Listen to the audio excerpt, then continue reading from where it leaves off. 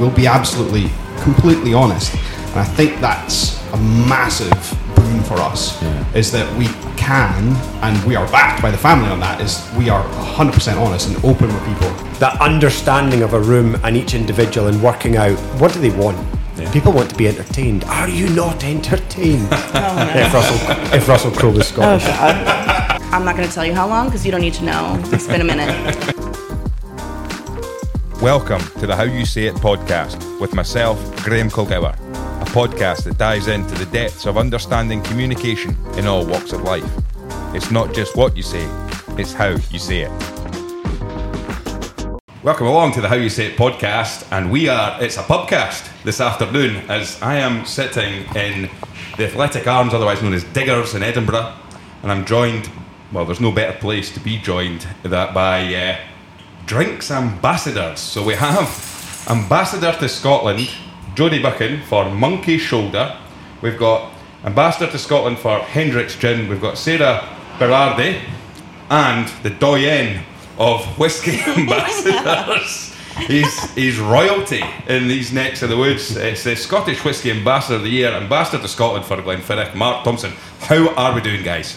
Good. Great. I'm going to have to Google that word now. It's a $10 word for sure. Yeah. Wow, what? Yeah, so, I mean, there's a lot to talk about, and I think if we do, I especially sound a little bit croakier this morning, or this afternoon, I should say, as I was seeing Mark in action as a whisky ambassador at a Glenfiddich whisky tasting last night, so apologies for anyone listening. I think I sound a little bit croakier, but it was a very, very enjoyable evening. And of course, this podcast is all about communication, and as much as we would probably like to sit whilst we're having a nice drink and a dram in this lovely pub to talk about whiskies and gins and things like that, really we're looking for how we can communicate the brands and that we work for. So Sarah, I want to start with yourself. What do you think is a drinks brand ambassador or a gin brand ambassador for yourself? I think the most important role, in what an ambassador does, is kind of just embodying the brand and bringing that passion into whatever they do. So kind of finding their own passion points, things they're interested in, but finding it in that brand lens. When I first joined the brand, I think the biggest piece of advice I got was don't find yourself in the brand, find the brand in you. Don't change who you are. Just make sure that you're finding those passion points. And then being able to do that while championing community is kind of all about what a brand ambassador should do. So being able to communicate that effectively by just being yourself, I think, is kind of just trying to find that balance. Because it's easy to get lost, I think, when you take on these roles, to lose yourself in the identity of the brand. So I think that's kind of the most important part. So did you go out looking and say, Hendricks Gin is the brand for me? Is that where you went to straight away? Did you resonate with them for some reason, or was it just a case of gin is your passion and being an ambassador for a gin company was what you wanted to do? So I've been a bartender in New Orleans and in Scotland for, I'm not going to tell you how long because you don't need to know. It's been a minute. But I was really lucky that when I was working in Dundee, I had a lot of people from the William Grant's team really support me and our bars, and Mark kind of being the first one from the group that really kind of uplifted us and gave us a lot of opportunities. So when a role came open with William Grant and Sons, that was going to be the company I was going to work for, and I was slightly unsure if I wanted to work for a brand like Hendricks Gin. And as I started to research it a bit more, I have a degree in theater. My background is very much in doing those kind of big performances and hosting people, especially being a bartender. And then the more I learned about Hendricks, it's just such a theatrical, weird, wacky brand. And I was like, well, I think I can just be more of myself within this brand instead of losing it.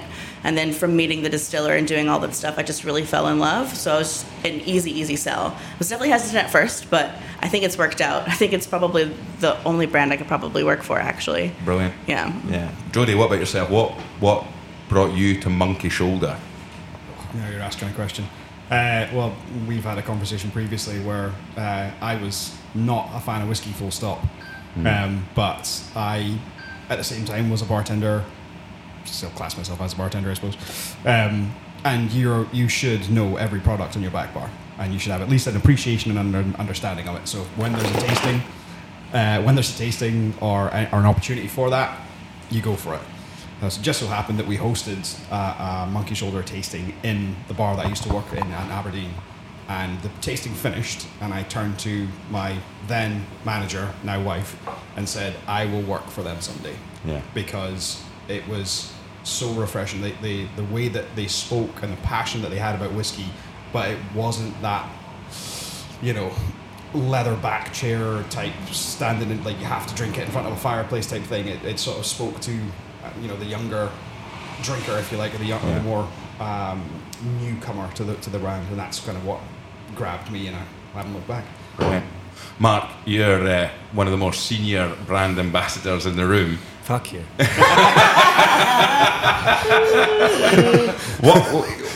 What is a brand ambassador then? I think Sarah touched on it really well there.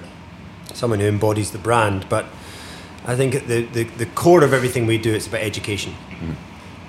Irrespective of who you're talking to, whether that's a consumer, someone that's actually walking into a bar or coming to a tasting like yourself last night, or the trade where we go in and talk to the individuals who stock our products or want to stock our products and are looking for advice on how to talk about it properly or get the insight, the background of it. So I think, and then we do things like podcasts and we interview from newspapers and magazines, and it's a multifaceted role, many, many hats that you have to put on, but the overriding thing, I think, is just an educator. Right. You've got an opportunity to tell someone about your product in whatever level of depth they need. And it's understanding and being able to control how you talk to that individual to give them what they need and not baffle them or give them too much data. Sometimes it is just a story. So as an ambassador, you're just constantly, it's a performance.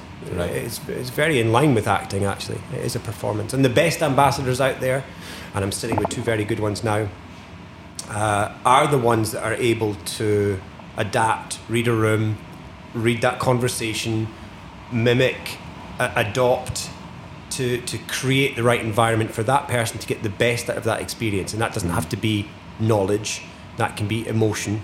That can be just a general feeling. And I think these two guys are very good at it. When did you actually start getting into it? Did you start with Glenfiddich, or had you been a brand ambassador before that? How did you get into being a brand ambassador for one of the top whiskey names in the world? It's a long journey and a short story, if I can make it that way. I'd ran bars, restaurants, hotels in Glasgow, London, Swindon. That's not the glory part. You never see that on a bottle of perfume, do you? Glasgow, London, Swindon. And I managed a lot of these in the latter part of that part of my career. And one of the things I really got a lot from was taking the team and motivating them and seeing those results, particularly with wine. A new wine would come in, and I'd be the one who'd picked the wine, I'd be the one who'd worked with the reps that brought the wine to us, and then I'd be the one that would take our team at 10 o'clock in the morning and say, this is the wine that we want to really promote today, and give them those tidbits, the key selling skills that would help them do their job easier. And I saw that develop until I seemed to have a natural ability. I did study it for a little bit, but public speaking and motivational speaking and gathering a team together and saying this is our goal, let's go and get it. And so from that, I'd worked with Simon Difford for a few years at Class magazine, and the world of spirits had suddenly opened up. So I shifted from wine into spirits. And I watched someone do a presentation one day to a room. It was Coca-Cola and Schweppes had actually just merged, and all their senior execs were at this conference, and this individual was asked to come up and speak about it. And that was the point where I stood at the back of the room and I thought, you've completely missed this. This is a lost. You are talking like a geek to people that want to know, is it going to sell? You haven't read the room at all. And it was particularly about whiskey. So I set up a little thing called Dramatic Whisky. And it was just as Groupon had sort of emerged in the world, and Woucher and It Is On in Scotland and things like that. And so I partnered with them and created whiskey tastings, initially once a week, then it became 3 times a week, and then that was just London, where I lived in London for 16 years. and it ended up being 2,500 people a month we were doing. Really? And Glenfiddich were one of the brands that were really supportive. I'd go to the then ambassador, who was a friend of mine, and I'd say, I need X amount of cases of whiskey from you in January, and I will guarantee I'm going to tell your brand story amongst 5 other brands, but independently, authentically, to tens of thousands of people this year. And you as an ambassador can't do that. And they said, yeah, great. And then when he moved on, I'd worked with Glenfiddich under contract for a couple of years, covering some of his work down south. And when he moved on, the role came available, and Glenfiddich approached me and said, would you like to do this full time? Being a director of my own company, looking at the offer and pensions and healthcare and things which I hadn't really thought about as a director of my own company. I was like, yeah, let's do this. So it's been 10 years now. 10 years, wow. Yeah. So, Sarah, with yourself then, we've obviously got the 2 guys that are into the whiskey, but you're in with Hendricks with the gin. How different do you see trying to tell a story about gin, or is it easier to tell a story just about spirit, or do you really hone in on the gin story? Because whiskey's got this great background, it's got this great story behind it and things like that, whereas naively for myself, what's the story behind gin, and how do you get that to people to try and encourage them to buy into it? I'm very lucky in the sense that, and what I think is a big passion point for me behind Hendricks is that it's this brand that just didn't come out from anywhere. It's not something that got really big and a celebrity endorsed it and then someone purchased it. It's something that was created by the William Grant family itself, and they kind of built that backbone and made the brand what it is today. And that's just really amazing for me to be able to go to these places and be like, no, this is something that the Grant family made, and we've kind of brought it to this point. And the story of gin is a little bit, it's kind of all gin history is kind of the same for pretty much everybody until the late 80s, really. Yeah. So when it gets to that point, obviously we can add other different points to it, and I can start talking more about the family and more about what kind of differentiates us. You can kind of think the modern gin renaissance down to 3 brands, Hendricks being one of them. So it's really easy for me to connect with people in that way. But I'm also quite lucky in the sense that Hendricks is a great product, but it has this really creative kind of brand story behind it and marketing. So it's really easy to engage with even the biggest skeptics on a category like gin to get them really involved, or people who maybe really only care about whiskey and don't really care about gin. Well, it's easy for me to throw in the knowledge that, we're from the same company as Monkey Shoulder, Glenfiddich, and Balvenie, and kind of tie those things in. And it's really interesting kind of traveling all around, especially in Scotland, and having conversations with people who had no idea we were from the same group. But it's just amazing to see what people are interested in connecting in, and kind of building on what Mark just said. I feel like in this role in particular, as an ambassador, you have to be a pocket knife of a human, because you don't know if you're going to give a training or a talk in a pub, or if you're going to be in a 5-star hotel, or if you're going to be, I've given talks on a boat and with a beverage cart on a moving tour bus. You just never know what's going to be thrown at you. So being able to, in that moment, you never know who's going to be in the room. And you have to instantly know how you're going to engage with them and what they're enjoying or not. And it's nice to be able to have so many different tools in the arsenal to pull out. But I play the William Grant card real hard. And does that make a difference, do you think? Because, I'll be honest with you, up until I'd done a bit of research, I had no idea that the connection between, and that, without just speaking about it, and again, be careful not to just dive into whiskey and gin chat, but Glenfiddich's one of my favourite brands of whiskey, and Hendricks is one of my favourite brands of gin. And suddenly, a penny dropped this morning when I was doing a little bit of research before we came in. I was like, wow, is there a coincidence there, or is it just... I think a lot of people actually, and I'll maybe speak for the other 2 as well here, but 90% of people that drink have no idea about their drink, and quite a lot of them don't actually care. There's a small percentage that do, and that makes it really interesting, because as you stand up and speak to a room, you can very quickly identify those in that room who are keen to learn, who are actually researching and want to know more about what they're consuming, and those that are actually have an opinion and just went along because it was a cheap ticket, or they like the brand, or they like gin, and that inspires them to go and sit in a room with 5 friends as a night out. It's been a long time since I've had to ask people leave a tasting, and I can remember it quite clearly. It was 5 or 6, a group of 6 guys had walked into one of my tastings and it was dramatic whiskey. And we're just there to get pissed. Yeah. But the other 20 people in the room were there to... Yeah, and, you know, within about 5 minutes, they just... You could see them. You put the whiskey down and you've got other people to serve and they've already nosed it and thrown it back. Yeah.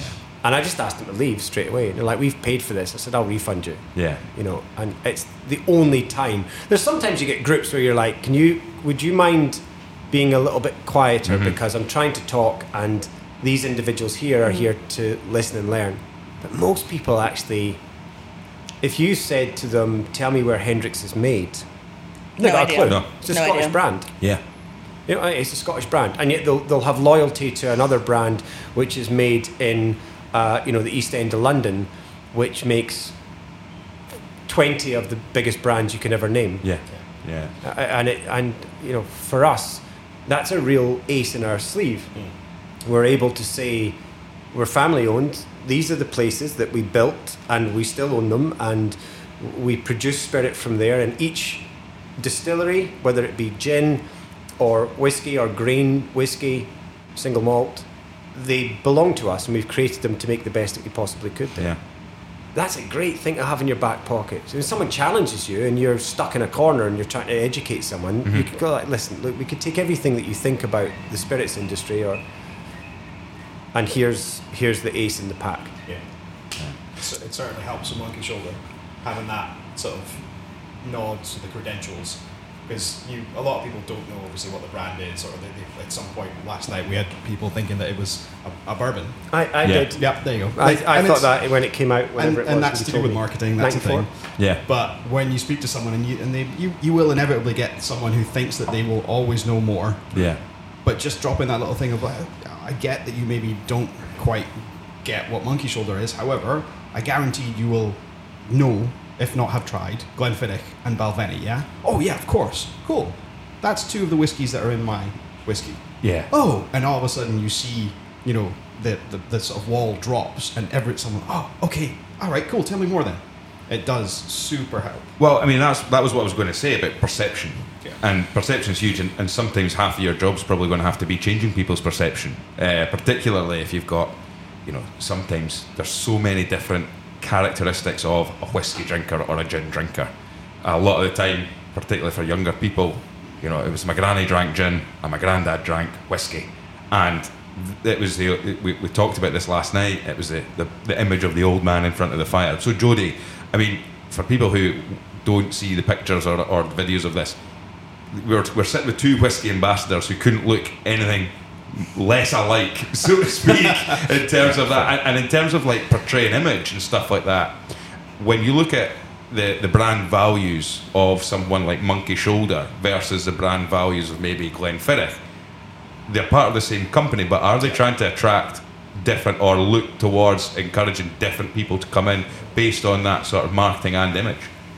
I would say yes and no. Okay. So we are looking for people to, I mean, we are definitely targeting, you know, the newer drinker, the newer whiskey drinker, maybe someone who isn't fully au fait with the category, I think it's fair to say. But we always, or certainly I do, especially when I'm giving tastings in Scotland, is reference back to the heritage, because you will always have those few people in the room who will know their stuff, and when you talk about that, they go, oh, okay, and as I say, that breaks that sort of barrier down. However, I don't think that we drink enough. Let me qualify that. We don't appreciate enough. How's that? Our national spirit. Yeah. Okay. Especially the younger generation. We were talking about it last night. You know, it's easier and cooler to get a vodka or gin and mix it, and we have this old view in our head that you cannot touch that whiskey, you can't do anything with it, do not bother with it, but unless it's a blend, then that's maybe okay. Yeah. Or a blended malt, yeah, you can do that. Whereas, as Mark alluded to, you walk into any bar and a proper bartender worth their salt, if you said, I want to mix that 25-year-old in an old-fashioned, should go, sure, you're paying for it, crack on. Enjoy your whiskey however you want, enjoy your spirit however you want. You know, enjoy it how you want. That's a big thing, isn't it? Because there's so much to be said about, as you said, sacrilege, sticking ice in a whiskey. or don't put water in it, that's silly, some people will say, and then you're suddenly looking at your whiskey, Monkey Shoulder, which you're actually encouraging people almost to say, this is a whiskey that's actually been made for mixing in some cases. What I always mention, if I do find that there is a person in the room that I'm talking to that has that, just they will not let go of it, what I suggest is have a little think about the proper backstory of whiskey when it was illicit. We did not take Claric New Make off the still and think, I cannot touch that for 3 years and a day and I must put it into wood and wait for it. Jimmy McTavish was cracking into that, and he was probably mixing it because it would be like absolute gut rot. You would have to like lengthen it a little bit, but we've done this to ourselves almost. Put it up on a pedestal, which it should be, but at the same time, I don't think we should be afraid of having fun with it. I totally agree. One of the things I think we're all very conscious of, certainly the three of us in this room, we've built an image which suits our brands.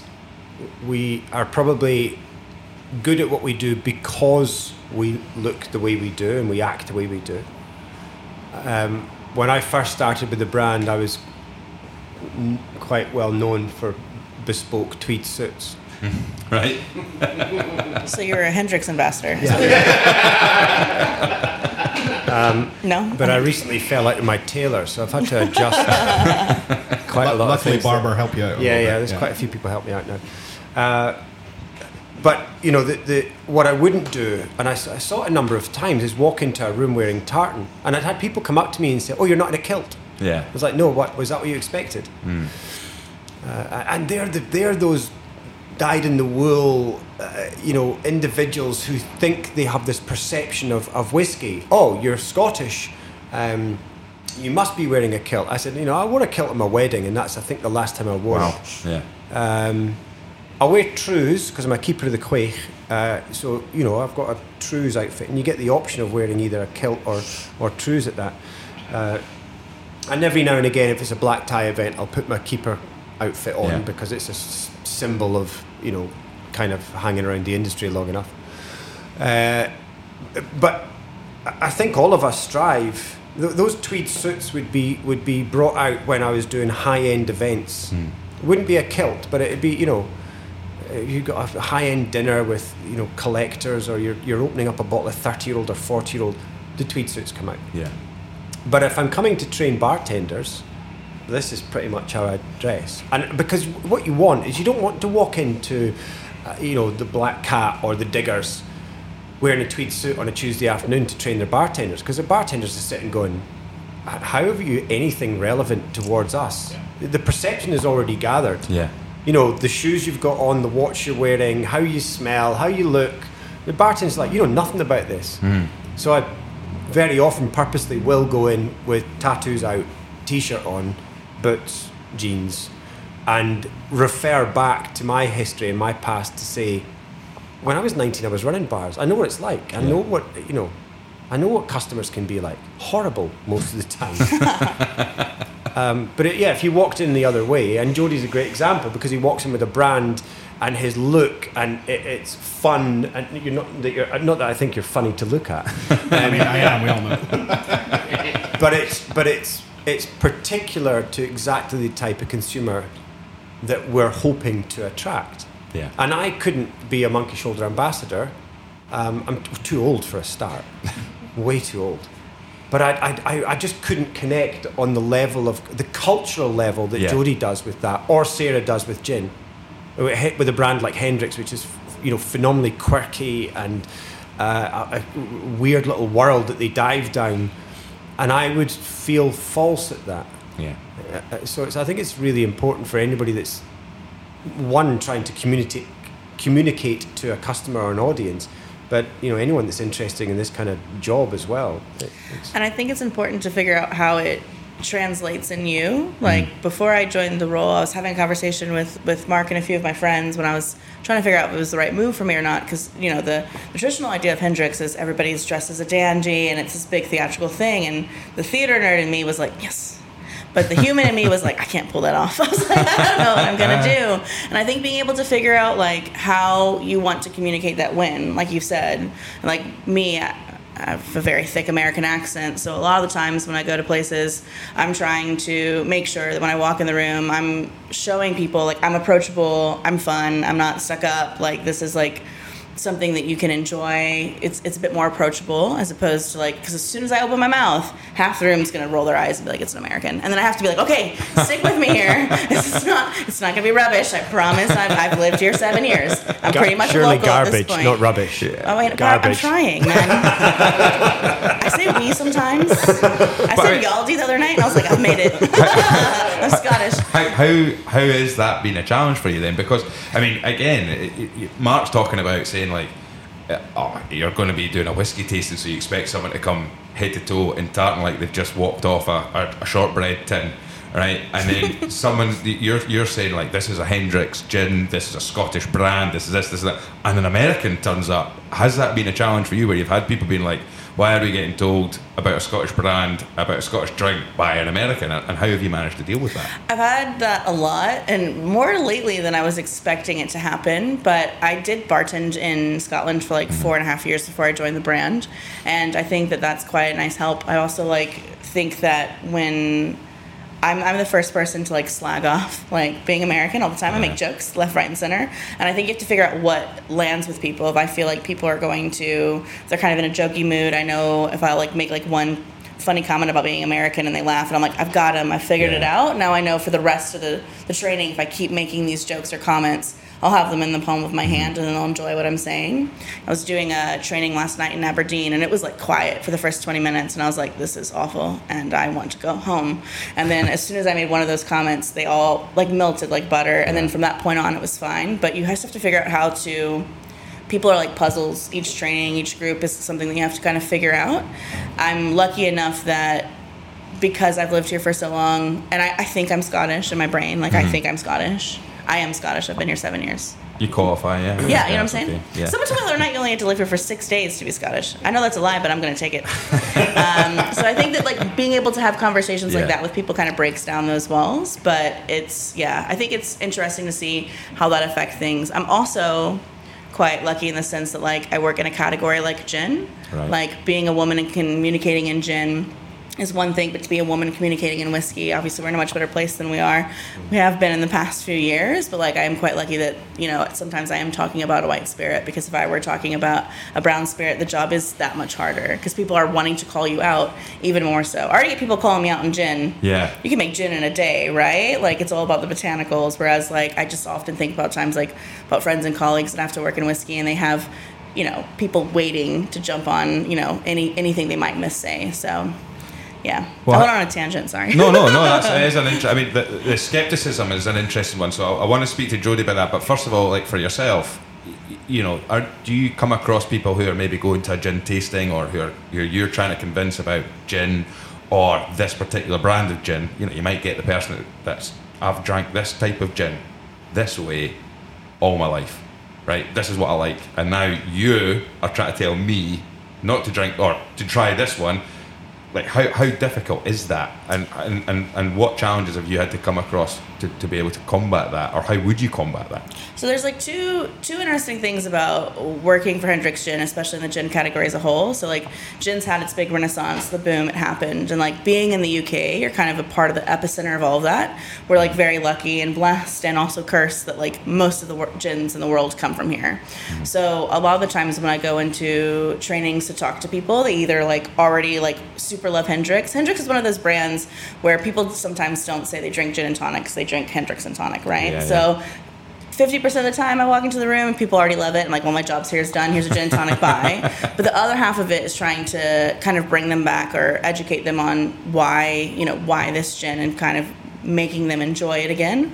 I think with a brand this size of Hendricks, there's a lot of misconceptions on like how big the production must be or how it's made or compromises. So just kind of trying to bring it back to those points. And that's why kind of going back to what we had just said about bringing up the fact that we are from the Gramps portfolio. We were made by the family. It's really nice to kind of bring those things back. Yeah. And saying that we're made from somewhere, like we're from Girvan. We're made in Girvan. You know what I mean? Like there's being able to hark back to those moments make it so much more effective because the category being what it is, there's so much out there. Being able to bring back those moments of familiarity, those personal moments, those human moments help so much. Yeah. And I keep saying lucky, but like to work for a brand like Hendricks is a lot easier when you have those calls. I can't imagine working for a brand that didn't have those moments. Yeah. Jody, yourself then, you obviously work for a brand that specialises in is a blended whiskey. Now there are people... Blended malt. There are people, when you speak about a blend, whiskey drinkers, whiskey connoisseurs, people who have loved the dram all their lives, if you mention a blend, they'll almost spit on the floor. Absolutely. I'm not drinking that. I've witnessed it. Yes. Now, that is a real difficulty when it comes to managing that perception then. So with your brand, how do you challenge people to say, no, that's what you think, but this is what we can offer you and show you it? I crack into a toolbox that I used to use when I was a bartender, and when I was training bartenders, especially ones that were brand new. You get stressed out, especially when someone comes up to you and asks you for a drink that you've maybe never made before in your life. You don't know that recipe, and they're like, "Oh, you don't know this," and it's that sort of that attitude. Knowledge is power. Yeah. So the fact that I get that you maybe don't appreciate or don't have the same respect for the liquid that's in my bottle, but just as I was touching on earlier, I get to say, well, cool, but Glenfiddich and Balvenie. You might have heard of Kinenvy. It's a little bit of a lesser known one. Only the really your geeky people will know about that. Mm-hmm. Oh, I know about that. Cool. Well, then you should know that it's those 3 single malts that are in my bottle. Yeah. Oh, so not to be, not to put people on the spot, but it's just it's getting that way. You need to think about what you're drinking just slightly different. Mm-hmm. Especially for the fact that we are telling people to mix it. And then I had a conversation with someone who was at Mark's tasting last night about this. And when I said that single malt, unless it says single cask, you're going to have a mix of a bunch of different malts. Yeah. Albeit it will just be from that one distillery. It might be multiple different ages, but the youngest one in the bottle will be what's there. The art and the key of blending was, it was something to be revered. Yeah. And now for some reason we've kind of put it as a sort of it's a lesser thing. But if nothing else, so all else fails, just go, yeah, but you don't mind mixing a blend, right? Oh yeah, of course. So you just get breaking things down. To kind of build on what Jody's saying, I think the most important tool in communicating effectively in this role is listening. Because if you have skeptics in the room, or if you have fans, they're going to let you know with body language or comments 5 minutes in. So from that point forward, it's like I've figured out who in the room I need to woo and who I have as advocates. And then the rest of that training is me working with those people to kind of flip them by the end. Yeah, but totally. The group will let you know what they want. And then you are able to kind of build on those moments. If you're not capable of doing that as an ambassador, that's when the job gets a lot harder. I had a great taste. Well, I said it was a great taste, and nobody else said that. It was it was at the Piper in George Street, George Square in Glasgow. Massive whiskey club. 60 people came along to this thing, and the owner, Gillian, she said, "Oh, they're all upstairs waiting for you." I'd set up and then I'd gone away for a quiet pint at another pub. She said, "They're all upstairs waiting for you. Tough crowd." Oh, wow. And I was like, "Cool, thanks, Gillian." She's like, "Yeah, we've got there's 60 hard whiskey drinkers up there." Yeah. She proceeded to tell me about last month's ambassador that came from a different company and set up a projector, and they just said, "Just get out now. Just leave the bottles. Just go." And they threw them out. Wow. So I'm like, cool. Looking forward to this one. And I got into the room, and because it was Glasgow at that time, it was a few years ago before things like Clydeside were built, there was only really a couple of distilleries around Glasgow you could go to. And so the way I broke the room down immediately, as I walked in and I sipped the whiskies and I went, "So I hear you're a tough crowd." Yeah. So let me just get an understanding of how tough you are. Who's been to Auchentoshan? No, I said, who's been to Glengoyne first, which is slightly out? like one hand went up in the room. And I was like, wow, okay, cool. Let's make it easier for you. Who's been to Auchentoshan? And maybe 4 hands went up in the room. And I said, fuck me. All of you are old enough to have your own bus passes. You can get to Auchentoshan for free. I said, why have you not been? Call yourself whiskey connoisseurs. And it brought a laugh. Yeah. But it also, and it leveled the room. Yeah. But it also made me the key speaker. Yeah. Because actually, I could say to them, well, I've been to Auchentoshan, you've not. Not that means everything. My partner said one of the best things ever to an individual. I've said this a number of times. I talk about whiskey connoisseurs. There's no experts out there. There's people who appreciate whiskey. But that appreciation can become really geeky. And that's not really what I get, my kicks out of. I like new people that are coming to unencumbered by whatever marketing has happened in the past or what their gran or their grandpa drank. I like finding new people to just have a dram with and just enjoy it for what it is. The taste, the flavour. The provenance, the history, all that geekiness I can do later on. And one of the best things I'd ever heard, we were sitting in a pub after a tasting one night and this guy had come up and I really just couldn't get him. There was something about him. He just wanted to be Barry Big Boss through the entire tasting. And he came up at the end and he says, out of interest, and I was just sitting having a pint with my girlfriend and he said, out of interest, how many distilleries in Scotland have you actually visited? And at the time, there was 127. There's more now. There's over 140 now. And I said to him, I don't know. I haven't counted them up, really, because it's not important to me. I said, but let's say 30, 35. And I didn't even finish. And he said, I've been to every distillery in Scotland. Every single one of them I've visited and gone on the tours. And he was almost saying, what do you know? Yeah. And I remember it so clearly, and I was kind of stunned, and it was my girlfriend who turned around to him and she just went, I've probably pissed in every public toilet in Scotland, but it doesn't make me a fucking plumber. And I will never forget that day. I will never forget that day. I can imagine Michelle saying right? It just... And the guy looked at her, one, because it was so clever, and also she was quite foul-mouthed, which caught him, he was a gentleman, apparently. And it just made me think, you're right, because there's 2 ways you approach anything. You either go down the rabbit hole and become a geek, but that doesn't mean you actually understand something. I understand whiskey. I understand what it means to someone to sit in a pub and not have to do tasting notes and just sit and have a decent dram in somewhere like the Athletic Arms Diggers, or going into Scotch at Balmoral and having some of the best knowledgeable whiskey bartenders in Britain, I would say, serve you drams and make you feel welcome. None of them will force the production method down your throat because they've read you. You're in to have a night out. This guy just didn't get this. He was there to show off about how much he knew. I've got a certificate in distillation. I could sit down and tell you why one yeast strain works better than another when it hits barley in a mash. But do you want to hear that? No, not today. Yeah. We just want to drink a beer and have a dram. And again, it's coming back to that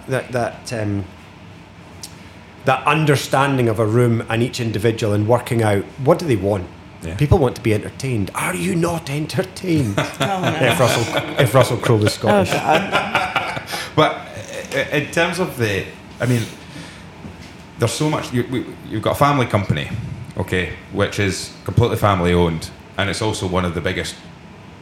When you look at Glenfiddich, particularly, Glenfiddich is a global brand. But for a global brand to be just owned, in a world where in whiskey, how many other family-owned distilleries are there in Scotland, roughly? 6. Right. It depends on the parameters. It's like marketing. If you say, what's the biggest whiskey in the world? Is that the most consumed, the most exported, the most imported? There's lots of different figures. But when it comes to, as I said, there was a lot of distilleries built sort of post-2010, which were maybe crowd-funded, so technically owned by the family but funded by something different. Okay. But if we look at a figure of saying distilleries built between 1830 and 2000, and I'd love for someone to correct me on this, but I think there's 8. Right. And we own 4 of them. Oh, wow. So, yeah. So you've got things like Springbank. Yeah. You have, people say Glenfarclas, but the Grant family who owned Glenfarclas didn't build it. They bought it a few years after it was built. So William Grant built Glenfiddich first. The land came up for sale behind it. He was worried because he'd already established a good name for Glenfiddich. So he bought that. That became Balvenie. We also have Kinninvie, which is coming up for its 32nd year in existence or something like that, on the same site. And then we have Girvan, which we built in 1962, 63. So there's these distilleries that we have. I mean, there's 4 from us already. And it becomes quite interesting when you start to look at things that people are like, yeah, but what difference does it make? It makes a massive difference.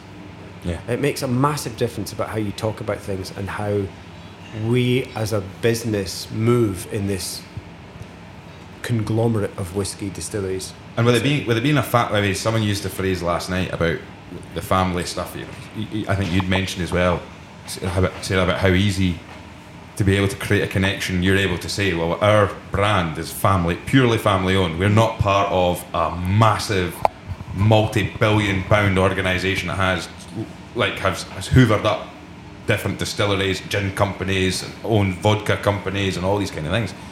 And the guy used to phrase that, he said, what was it? He said over the beef and the roast beef and Yorkshire puddings. He said decisions can be made when you're a family company. Does it create restrictions though if you have a family of tradition that can suddenly go, that's a parameter for us because we have had this company since 18 whatever it was, and that is edging away from what my great-great-grandfather would have wanted this to be? Or is it the opposite? It's the absolute opposite. I think it makes... So, for instance, Monkey Shoulder only really came about because they saw a break in the market. They had the distilleries to supply that, and that was one of the real key things. I mentioned a distillery called Girvan. That was built as basically a fuck you to the rest of the whiskey industry. Literally. Yeah, late 1950s, Grants, which is our family blend. We wanted to advertise on television. And I know you don't want this to be a whiskey podcast, but no, it's fine. I will get back to some kind of and gin. Yeah. Okay. Yeah. I'm here too. And gin, sorry. So late 1950s, we want to advertise Grants on television, and at the time, we had relied on other companies producing grain whiskey, such as one that's just behind us here, in Edinburgh. And the company that owned that, I'm not naming anyone, you see, but anyone can work it out. The company that owned that literally turned around to the family, the 2 family members, Sandy and Charles at the time, and said, if you advertise on television, we'll cut off your grain supply. Really? And they were like, right, wow, okay, well, that would ruin our brand. Okay. So they found an old munitions site in Girvan, about an hour south of Glasgow, on the Ayrshire coast. And in 9 months built a grain distillery, which was so technologically advanced at the time. The engineering was incredible. It was vacuum stills, and they started producing 9 months later, which supplied the grain whiskey they needed to make Grants. And what's really interesting now is when you rock up to that distillery and stand at the gatehouse for a while, most of the trucks going in to gather whiskey to put into their blends are from the company that said in the 50s, if you do this, we'll cut off your supply. Wow. But our grain whiskey became desirable because of the technological advances, and so every decision we've made, I say we, like I'm part of it, but I've been with them 10 years and I work very closely with the family. Even the family members that are not part of the business anymore, I still do a lot of charitable work for them and help in different areas. So I'm constantly surrounded by this attitude of maverick moves, like looking at things slightly differently, taking a risk, but it's a calculated risk. It's not a gung-ho, slap it on the wall and see if it works. It comes from experience and knowledge, as Jody was saying, of saying that's a risk worth taking because we've worked out how this will go. That's not, so we don't need to do it. We're not a brand. None of our brands are things that do things just for the sake of it. Wow. Because we don't have to, though. That's like really important. It's like we're not at a point where we have to make these decisions for a certain profit or because we're feeling pressure to do so. It's very much like we do when we want and we think it's right. It's never because like, oh, we think the trend might be this way. It's very much like we act when we want, and it's been thought out for quite some time, which is quite nice. And how do you see about like being Richard Park when he was on the podcast, and he talked about growing the global radio brand, and he said one of the things is like be first on base and always be ahead, because in an industry like radio, for example, everyone's always said, well, when video came along it killed the radio and all that kind of stuff, and TV, internet, but radio's still there. And you look at something like Whisky, which is again a very traditional, but then you've also mentioned like other brands, other drinks have come along. So how do you communicate that your brand and organisation are at the forefront of it all the time? Things like that story about Girvan being built, we're ahead of it, we're on it, and that's what we'll do because we can do that. How do you think that gets communicated? I think all of us will do that differently, because our brands demand a different level of that. Yeah. For myself, working for the oldest brand in the portfolio, I can delve back into the origins and look at all those points in history. Glenfiddich releasing the first single malt, communicating that to America, trying to talk in a different way about blends versus this new thing, straight malt. We didn't even use the word single malt back then, it was straight malt. Whereas Jody's product comes in to meet the demands of a brand new consumer. And the gin boom had come along, Bombay probably kicked it into touch. And so Hendricks comes along in a really unique and different way of talking about gin and gathering people's interest in a slightly different way as well. So I think each of us will approach that in a different way. Oh, absolutely. Yeah. I mean, like we like Monkey being the younger out of the three brands, we are probably the most misunderstood, but we sort of kind of use that to our advantage. Yeah. Like last year we released Fresh Monkey, and we had to create a new category because it's made from New Make Whiskey, but we can't call it that because SWA. But we use that to our advantage. We create our own category because we have to, and then we talk about it, and then you come to a whiskey tasting, whiskey quote unquote, with me, and I'll hand you a daiquiri made with this, and people go, wait, what?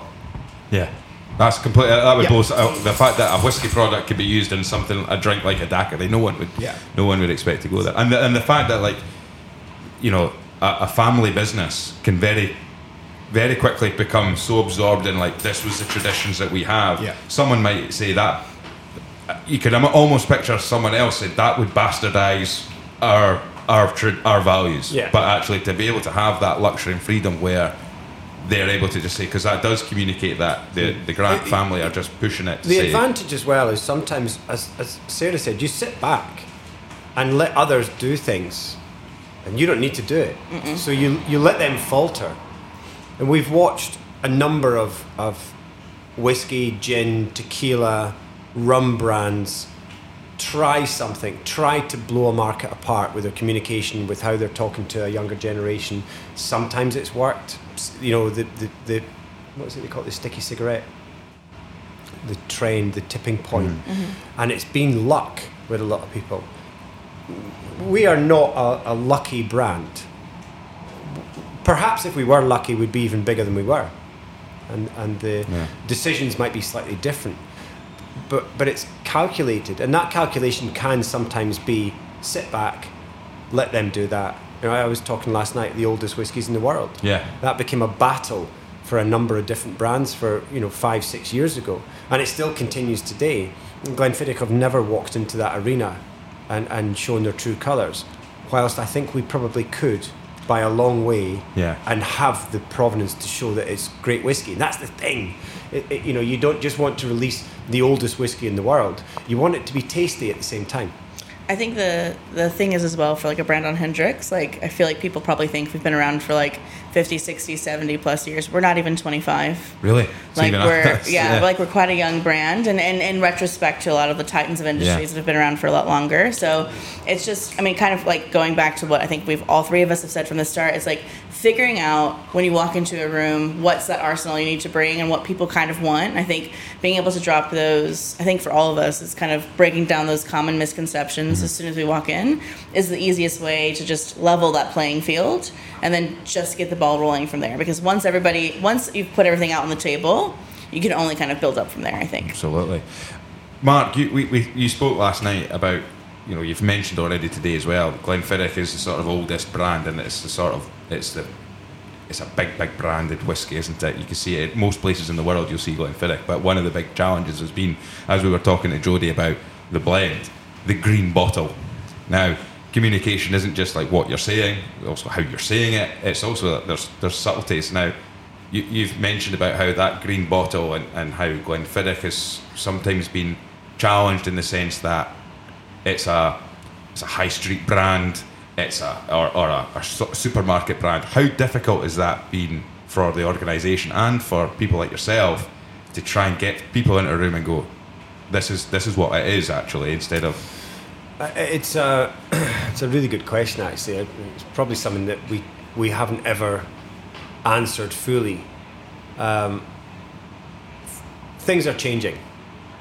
I think the consumer's changing slowly. Supermarkets used to have 7 blended scotches on their shelves and 4 single malts. Now the majority of the supermarkets in the UK only have 3 blended scotches and probably 9 single malts on there. So for us, or for me, I think I might have, and I'll say this openly, I might have the hardest job between these 3 guys, because we've got the most historic brand, which are people just will not move off. And then, in Scotland, because it's so ubiquitous, because it's in every corner shop, it's in every bar, it's in every supermarket, as Jody said, we take it for granted. And quite a lot of my job is re-education. Is actually saying to people, I get where you're coming from, what do you drink? I think we've changed now, and I think even with the gins as well, the category.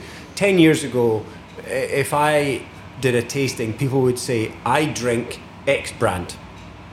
That's my brand. Yeah, that's where I am, yeah. And you'd be like, cool, it's great. And then you dial down into it, and actually they only purchase 1 bottle from that brand, but they are just brand loyal. Yeah. And they would have 1 gin in their cabinet at home, and they wouldn't have a rum. It'd be OVD or Lambs or Woods. It'd be something like along those lines, right? And there'd be a bottle of port and a sherry Harvey's Bristol Cream from the 1980s, which is still in decanter on the sideboard, which probably shouldn't have even been drunk in 1980, but it's still there getting trolled. And that was our drinks cabinet. Yeah. Now I think we've got people, because of things like whiskey tastings, podcasts, different types of marketing, bartender education, people's scope. My dad's not a whiskey drinker. My grandfather was a whiskey drinker. He got me into whiskey. He didn't know it. I stole it from him. And my dad's not a big whiskey drinker, but he's a gin guy. And he used to have 2 brands of gin in his cabinet all the time. Now you got my dad's house. He's got 9 or 10 gins kicking around. Hendricks is featured quite strongly in my dad's cabinet, just so you know. So, I'm not mad about it, thank you. and I think I think if you look across the UK, that's the change that's coming. It's not going. I don't care how good your marketing is. It doesn't happen overnight. It's a generational thing. Yeah. To put another analogy on it, Edinburgh is putting lots of cycle lanes in just now.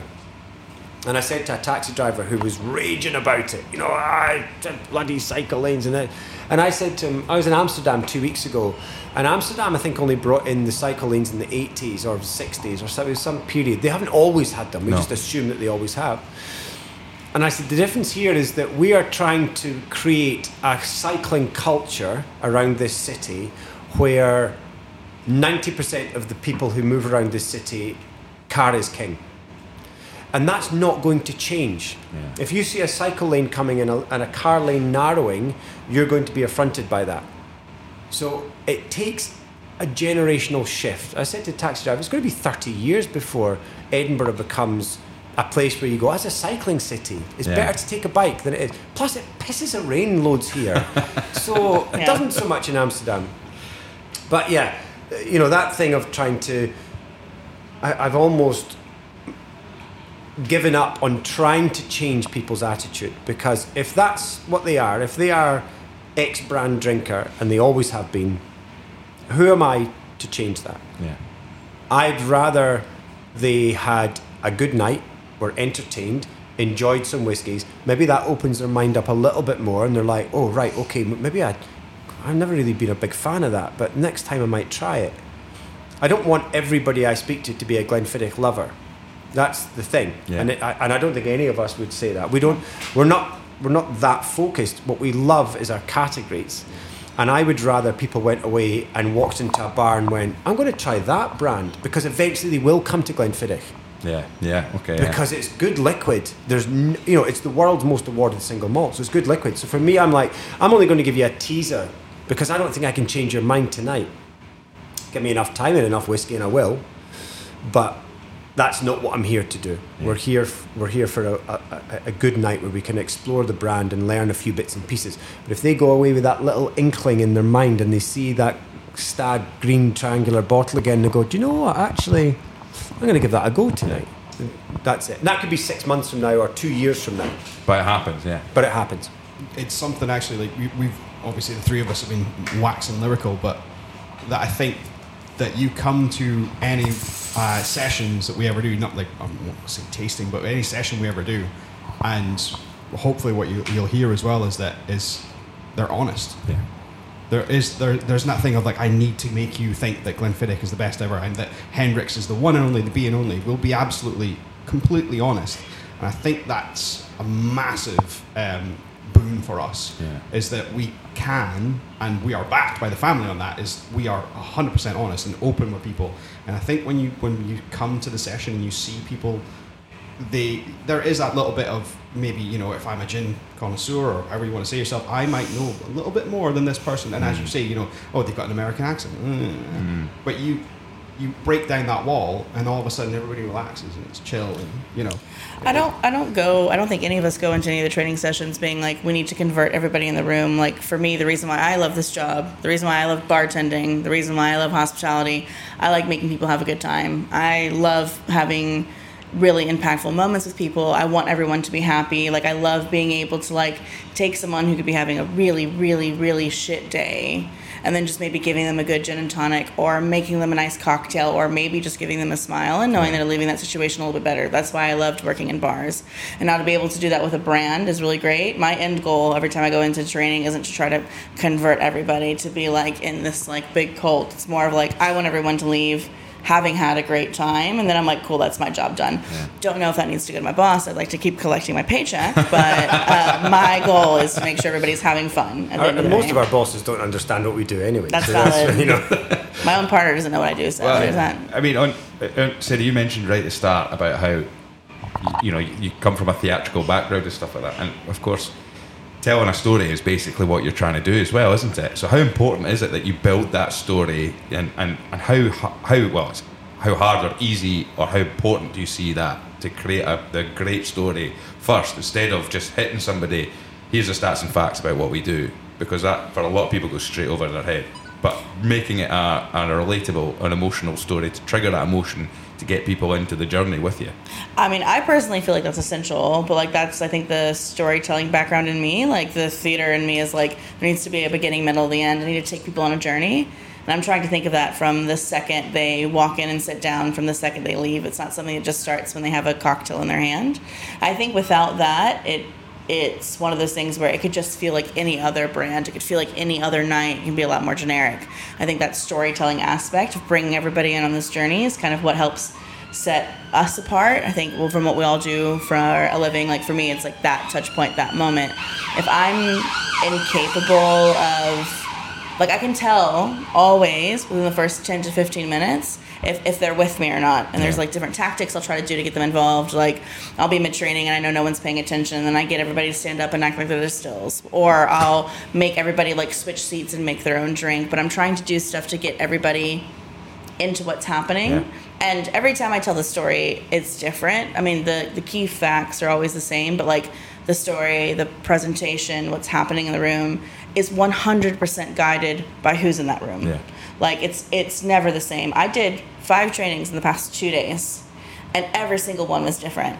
Like some of them was like they were not rated PG, like you could not record that. Like and I was doing it and I was like, this is not the most professional training I've ever done in my life. And then the next one was like I had to suit it for this different venue, and I think be able to not change our story because we stay true to what we're saying, but to be able to, I don't know if manipulate it's the right word, but cater it to the audience is the most important part. Yeah. I know yesterday when I was mid-training, I had this one rowdy group in the corner, and I had to do that school teacher thing where I walked over and just had to put my hands on their shoulder and like keep talking over them in the room, and then they were all quiet for the rest of the day, but all I had to do was just put a hand on their shoulder, and they were just like, oh, okay, I need to pay attention now. And like knowing those tactics that work, because I think especially in our roles, a lot of the time, you know, people have opinions. They want to jut in. They want to say different things. You're not here to fight. The second you give anybody ammunition, you've lost the plot. The whole thing is ruined. It's going to be hard to come back. Absolutely. But instead of just like letting people say their piece and figuring out how to deal with those people, I mean, working in hospitality and working in bartending is kind of an excellent way of doing that. You cut one person off once and it goes poorly, and you never do it like that again. You know, you have to learn quickly. Like I don't want to disturb everyone else's night because one person's being unruly, right? You have to learn those communication skills really, really fast, or no one will come to your pub, really. So I think storytelling in particular is, I mean, I do it a lot because it detracts from the actual facts and figures of the brand. If you can talk about other brands and build this world of imagination for most people, as long as they can envisage that in their head. I remember doing a tasting years ago for an insurance company, and they wanted it was the 25th year of this insurance company, and they only wanted 25-year-old whiskies. They wanted 5 of them. And I gathered these. And I remember speaking to every brand ambassador at the time and saying, I know about the whiskies, so I don't need to know the production, but I want a story from each of them. And the stories I got from the ambassadors were stories you will never find on a website or in a brand Bible. And these were the ones that I told about each one. Yeah. Because this insurance company, none of them were actually whiskey drinkers. It was the guy who owned the insurance company was a whiskey drinker, and he thought this would be a cool thing to do, amongst other bits and pieces they were doing. But I'd realised that actually no one in this room with me, and we did sort of 3 over the night with 10 people in each group. I said, nobody that's coming in here is actually a whiskey drinker, but it's 25-year-old whiskey. You know, these are very expensive bottles, all of them. And so each one was just a story. Let me tell you a funny story about this particular dram whilst you're drinking it. Yeah. And some of them were great, actually. I remember a couple of them. I mean, people are going to remember those stories more than a lot of the facts that you give, right? When I was bartending and people would tell me a story like that, that's going to be what I remember. That's going to be what I communicate then to my guest to sell that liquid. I'm not going to remember a lot of the details on what someone told me about that, but those stories are going to be the ones that I'll then repeat, and then that's kind of what lasts a lot longer. And let's be honest, does anyone really need to know actual production volumes in order to enjoy the whiskey or to enjoy the gin? I mean, like, I'm really nerdy and I want to know, but I know the general public does not. But we can Google that, you know. Yeah, that's it. You can Google it. And Jody, I mean, is it easier with whiskey and sometimes even like gin and things like that as well? There is always a lot of time a personal connection. So when you're telling the story, that's one of the dogs. When you're telling the story, do you bring it into your own personal story? Do you add your personal story to what you're doing? Because then does that then make the people you're talking to more relatable? Oh, absolutely. Yeah. Like for me, explaining, for example, we talked about, we're doing sessions for random different places, and you have to be adaptable. You have to be the pocket knife, right? Yeah. I have given training sessions in rooms like this. I've also been brought down to London to host a dude on a jet boat to then make cocktails for it in order to make him understand that Monkey Shoulder is the brand for you and for your company type thing. And you have to do the pivoty thing. And if you can't make that connection with someone, then you've lost it.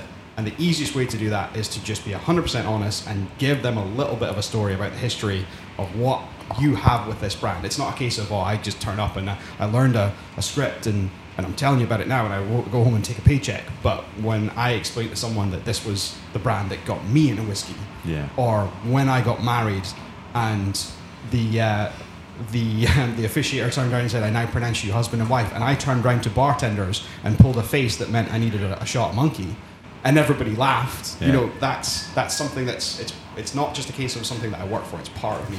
And people will gravitate towards that because you feel it. Yeah, you feel it. It's a humanizing thing as opposed to it is a marketing, exercise or whatever.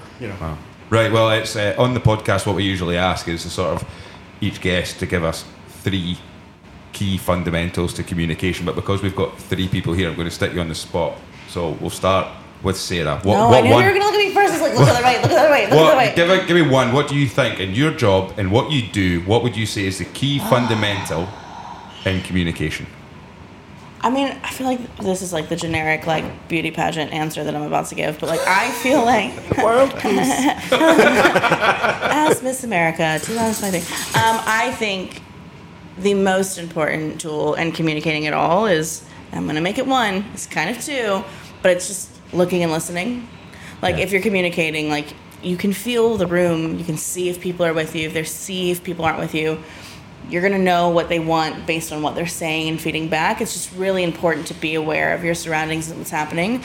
Don't go into a situation being I have to go from A to Z and there's no give or take. You have to be flexible and fluid with what you're going to do. And the room and who you're communicating to is going to kind of give it back to you. And it's really important in those moments to just be confident in yourself. Even if you're not sure, fake it till you make it all the way, 100%. But if you can go into these spaces and just listen to what they're saying, you're going to be able to give them exactly what they want. But you have to, at the end of the day, all of us, I said this when I interviewed for this role, I can be best friends with the brick wall. But you have to know what's going on around you to make sure that they enjoy it. So pay attention and listen. Brilliant. And that is my beauty pageant answer for this. No, that's perfect. We'll come to the wise sage at the end here, get the advice. But Jody, what about yourself? What would you be your 1 key fundamental in communication? You have to, for me, I kind of want to do the 2-in-1 thing, but you got to inspire people. Whether that's inspire them to, go out and try that category more or that particular, it doesn't matter what you're talking about and you're trying to communicate, you have to inspire the drive and the want to learn more about it. If whether it's a case of I can inspire you to taste more blended malts or whiskeys or spirits in general. You might hate spirits. But if I can inspire that because I've been open and honest and tried to educate you, then fantastic. Brilliant. Okay. Scotch Whisky Ambassador of the Year 3 times. You must be good at what you're doing. Give us the wisdom. The only person that's done it 3 times. Keeper of the Quaich and something else and GCD. And, you know what? I've said this a few times. I think the key to good communication is to be confident in yourself. We are asked to stand up in front of people, and those who are asked, and that it doesn't mean to be an ambassador, if it's a TED talk, if it's a school assembly and you're brought in to do something, you've been asked to do a job, and you've been asked to do that job because you have the knowledge that they require to be delivered. And so I think the real fundamental of good communication is to have confidence in yourself that you're there to do the right job because you know more than everybody else in that room. Maybe not everyone else in that room, but you know enough in that room and they are interested to hear what you have to say. And once you have that confidence in yourself, I think it makes it a little bit easier. It can also be a burden. Years ago we did a tour called Unwrapped, where each of the ambassadors took a subject. Mine was storytelling, actually, about something that wasn't about drinks, and it was to talk to the bartenders about confidence and storytelling, and there was lots of other different things. And I remember just before I got up on stage, I was thinking, I can't do this. This is ridiculous. This is out of my comfort zone. And then I had to sort of take myself aside and think, no, this is what you do on a daily basis. It's just a slightly different subject, and you know it. I want to kind of give myself that chat. I was still nervous going up there, but I think my delivery was far better because of having that little chat with myself about, you got this, you know this subject, so just get it done. Brilliant. Well, I think it's time for another drink. Thank you very much for that, guys. It's been an absolute pleasure having you on the podcast. I'm really enjoyed that conversation. Thanks so much, Graham. Thanks. Thank you. Cheers.